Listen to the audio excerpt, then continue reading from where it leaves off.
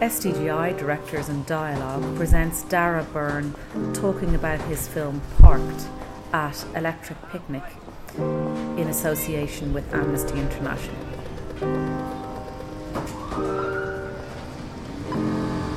I mean, it's a huge film. There are huge issues in it. Bereavement, drug addiction, homelessness. But I sort of wanted to start off by asking you a bit about the characters, because actually, for me, what makes it is the depiction and the detailed depiction of three very human people who are ending up in this situation. So do you want to tell me a bit about the three characters and your thinking behind them? Sure, yeah, thanks very much. Just wanted to, before I forget, thank Amnesty International and Screen Directors Guild of Ireland for screening the film here. It's great to be here. I mean, the film really arrived out of, to a large extent, my background's in documentary filmmaking, you know. So I'd been involved in, I'd kind of produced actually a documentary film around 2000, way back in 2000, about homelessness. It actually was a direct cinema sort of observational film made by Lee McGrath that followed these two characters in Dublin, and it was a very fine film, very nice, moving depiction of what really was a love story of two people who are homeless in Dublin. And it kind of occurred to me from that, to some degree, that that there could be real potential for a feature film to be made around the world of homelessness, I suppose, you know. And these characters really were kind of born out of that conscience to a large degree, I suppose. And I thought it would be interesting to find like a triumvirate of characters who were in one way or another parked, quite literally, you know. You have, the Fred Daly, the principal protagonist of the film, who literally is stuck in his car, not being able to move forward or back.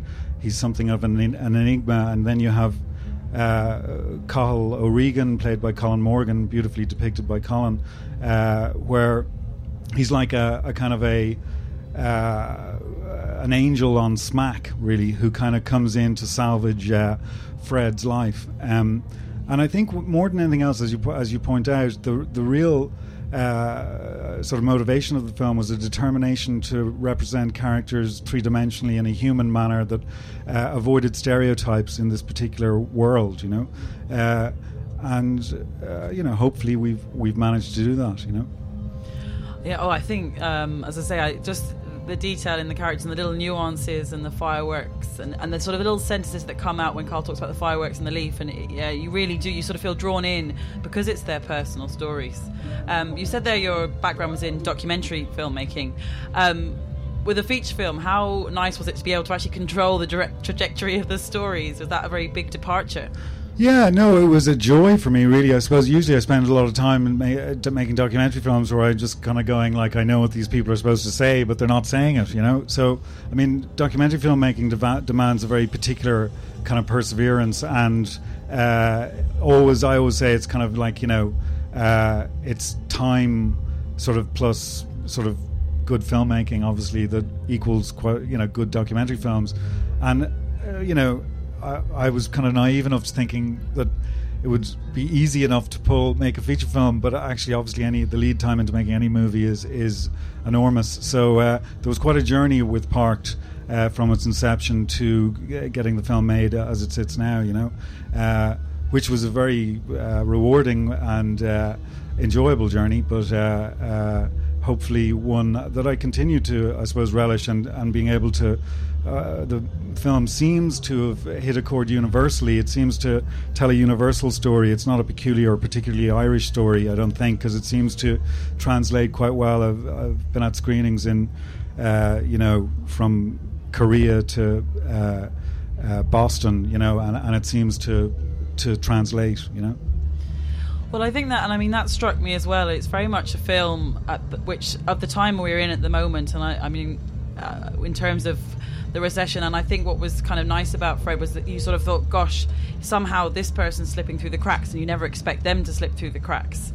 I mean, because we are sort of talking about, you know, times are difficult, we don't quite know the background, and again, I like that because you sort of sweep in and you have three characters, you know a bit about their background, but you don't overlabor the point because it's the here and now. But were you sort of trying to make a statement perhaps about the social welfare system or how the systems work and how it is treating people? Were you sort of going in with that element? Because, I mean, the social welfare character isn't the most friendly of sorts. Yeah, that's right. Actually, Kieran Cray, who did a nice job writing this film, used to work in a social welfare office, so he was quite, au fait and with the particulars and the technicalities surrounding social welfare. And I mean, I suppose, to some extent, really it was about, as you say, kind of parachuting these characters into this postage stamp world of a car park and trying and seeing how Fred in particular would be able to navigate that world. As you say, there's a whole backstory to Fred's character and Cahill's, and Jules, played beautifully by Milka Alroth.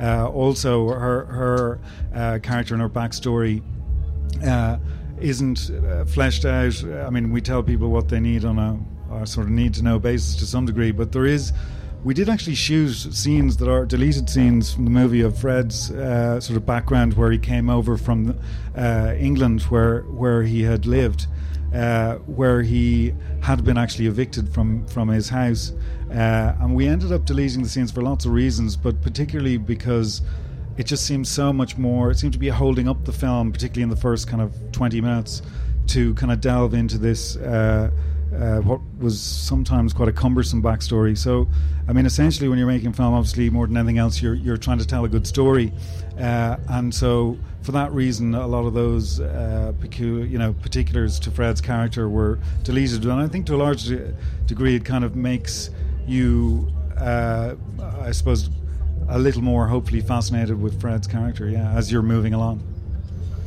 No, and I wear. I don't know whether you know, where Amnesty were campaigning this weekend actually about the right to housing. So it was particularly apt to be showing this film, and we're talking about there is actually a human right to housing, and I think often people don't realise that is a human right. We're talking about sort of the slums and how people are being evicted from the slums, and we have a replica outside. But what struck, I know, our researchers, it was particularly there were Roma slums in Italy, was how people had made makeshift homes really homely with the little touches. And of course Fred does that with his plants and with his making sure that it's clean and tidy, but being able to, and what we found quite powerful as well, is finding stories to tell. And we're showing short videos of people's lives living in the slums, because people take those stories away and remember them. And I was just wondering what you were hoping that the audience might take away from this film yourself. Yeah, well, I mean, to a large extent, I mean, little details that were very important, things like, Fred having his little money plant at the back of his car, and the sort of, the dignity he showed, sort of the importance of that for him within his routine. I mean, he's someone who's been reduced to a series of routines to kind of get through his day, and I think those kind of human dimensions, or particulars rather, in the film are something that people seem to take to, because there is a perspective to that they mightn't always either think about or see, so that, in other words, it kind of makes the characters a little bit more human, which I think is just so vital. I think so often there's quite a black and white view to the whole world of homelessness kind of generally, So I think that was, as I say, there was a strong determination to try and offer a fresh perspective on that to some degree, or allow people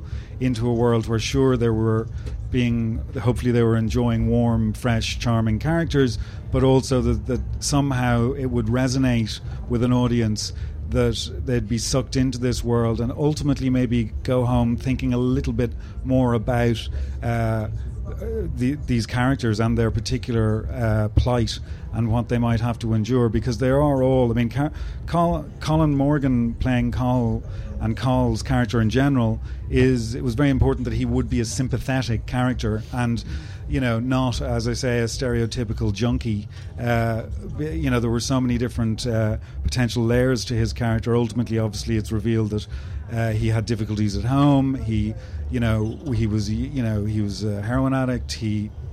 His father, while it isn't explicit in the film, the reality of the backstory of his character was that his father would have thrown him out of the house, and he would have had no option but to live in his car.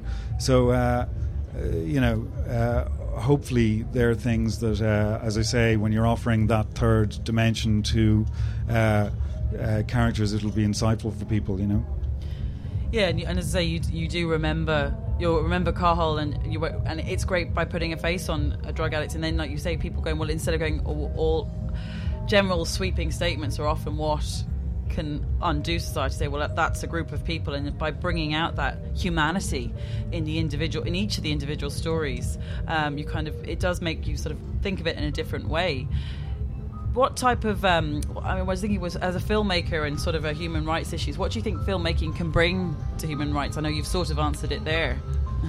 Yeah, well, I mean, I always think it was very important for me in the making of this film from the outset to, I think there's kind of difficult terrain here in a way, because I think that if people try and make issue-based films, particularly with drama, documentary, obviously you're in factual domain there, and everyone knows what they're signing up to at the outset. But when people go and see a movie, obviously they're going to be enticed and rewarded by a story first and foremost, and that's what they're going to be sucked into. So it's a real job for a filmmaker not to bash them over the head with the issue, And I think oftentimes what happens when people try and make issue-based films is that the issue gets in the way of the story, or the story gets in the way of the issue, or whatever way it is. So it's a difficult balance to kind of try and find. You can only hope, I think, as a filmmaker, certainly from my point of view, first and foremost, I'm interested in the characters, I'm interested in the story, and if out of that you manage to provoke and stimulate thoughts surrounding a particular issue, in this case the ones you pointed out, homelessness, drug misuse, etc., bereavement, and so on, then that's brilliant, if you can get to that place, but I think certainly I feel if you set out to kind of make a film that is an issue-based film or something, for me it's kind of the cart before the horse kind of thing, Oh, that makes sense. I just wanted to, as we've got an audience here, wanted to see if anyone perhaps wanted to ask any questions of Dara about the film. There's a hand up in the back.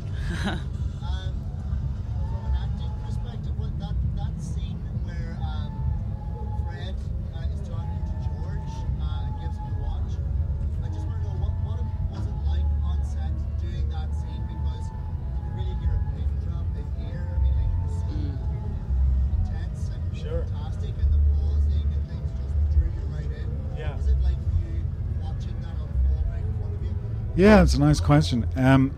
It was very intense, really. I suppose it was. I think it was one of our last days filming, and at that point, I think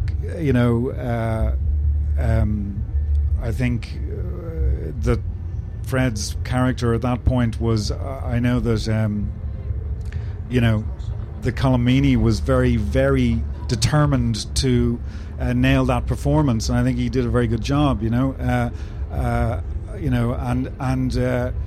think we shot the scene. I remember in a house just there. Where was it again? It's some time ago now. I'm trying to take myself back to that room.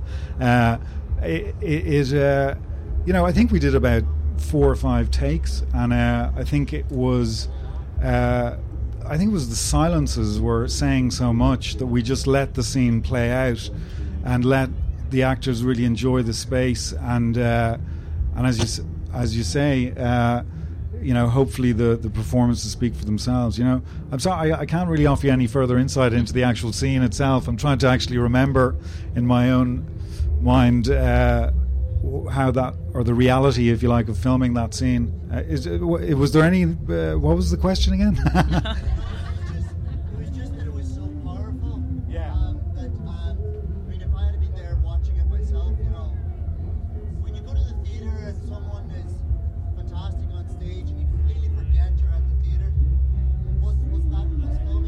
Oh, I see what you mean. Yeah, absolutely. Yeah, no, I do. I know what you're saying. Yeah, absolutely. There was, Stuart Graham is an incredibly good actor as well, who played George, and Colm. They're two seasoned actors, and the material was so good, and it's kind of it's kind of a postscript to the film in many ways. It's like, something of a prologue, but it's so important, the emotional material there, and the connection between Fred and Cathal and Cahill's father, and the watch, and the meaningfulness of giving the watch to George, and so on. That you could very much hear a pin drop or anything else. I think everyone in the room when we were filming it knew it was quite a special scene.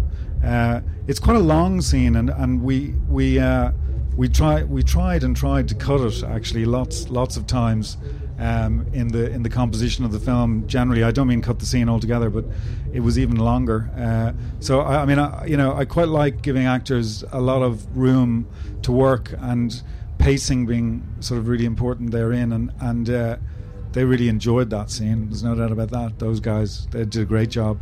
It was easy for me to just sit back and watch it happen beautifully, I really enjoyed the program. I was hoping you could talk a little bit about the casting, because the relationship between the two main characters was so vital that I want to see if there was any hardship in finding two actors who could fit so well together. Yeah, well, as in with any film, like, casting is paramount, is sort of critical to everything. There was long lists for playing. We wanted to cast the film around Fred Daly's character.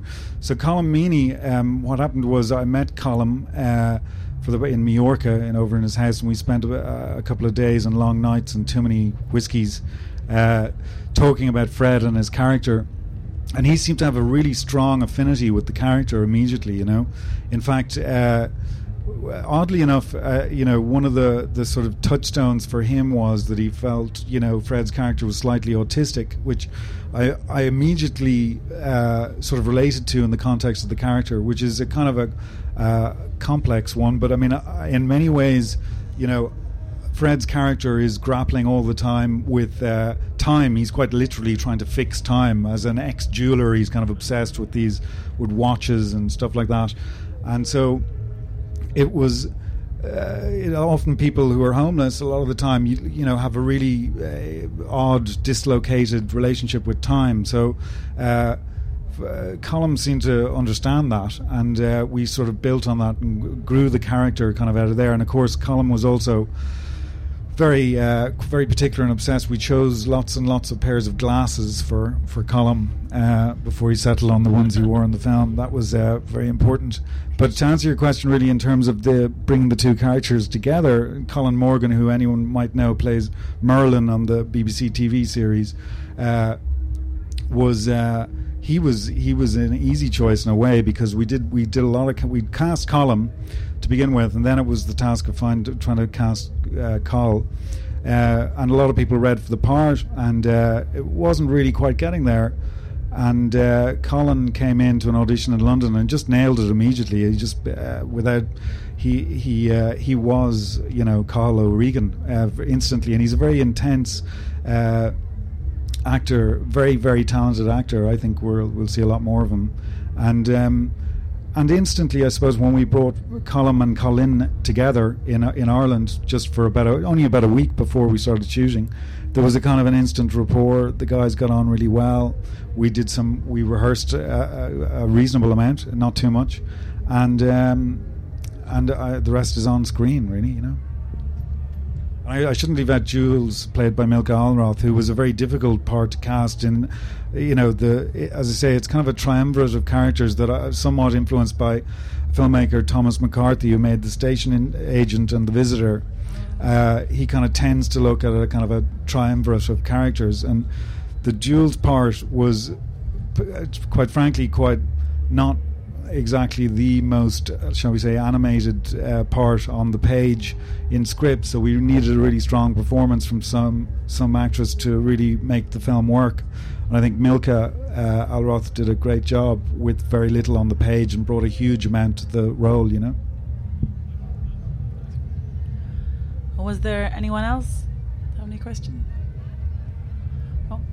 So I just wanted to actually close with my last question was I mean, I think it's a fantastic film. I think you drew out some 3 incredible performances from the actors. Say we've talked about the huge themes, but I just wondered in the sort of, you've taken it on around and it's been around for a while.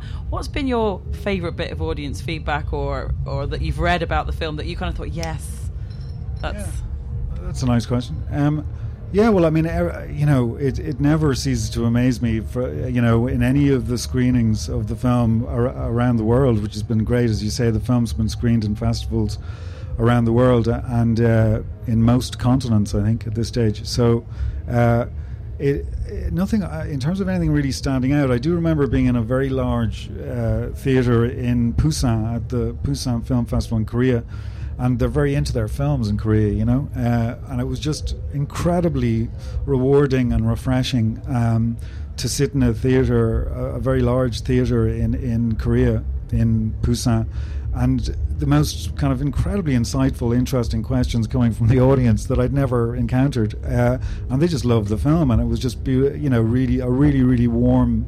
As I say, generally speaking, all of the screenings of the film have always had a warmth, I think, to them, and the film's been warmly received, I suppose, kind of generally, and that, as a filmmaker, is incredibly rewarding, So, I mean, they've all been great, including this one. So thanks very much to Amnesty International and Screen Directors Guild of Ireland. It's been nice to come down and screen the film, yeah. Thank you ever so much, Dara. Thank you so much for your time. Thank you. Thank you for listening to SDGI Directors in Dialogue. We would like to thank our sponsors, the Irish Film Board and the Broadcasting Authority of Ireland. For more information on the Screen Directors Guild of Ireland, visit us at www.sdgi.ie.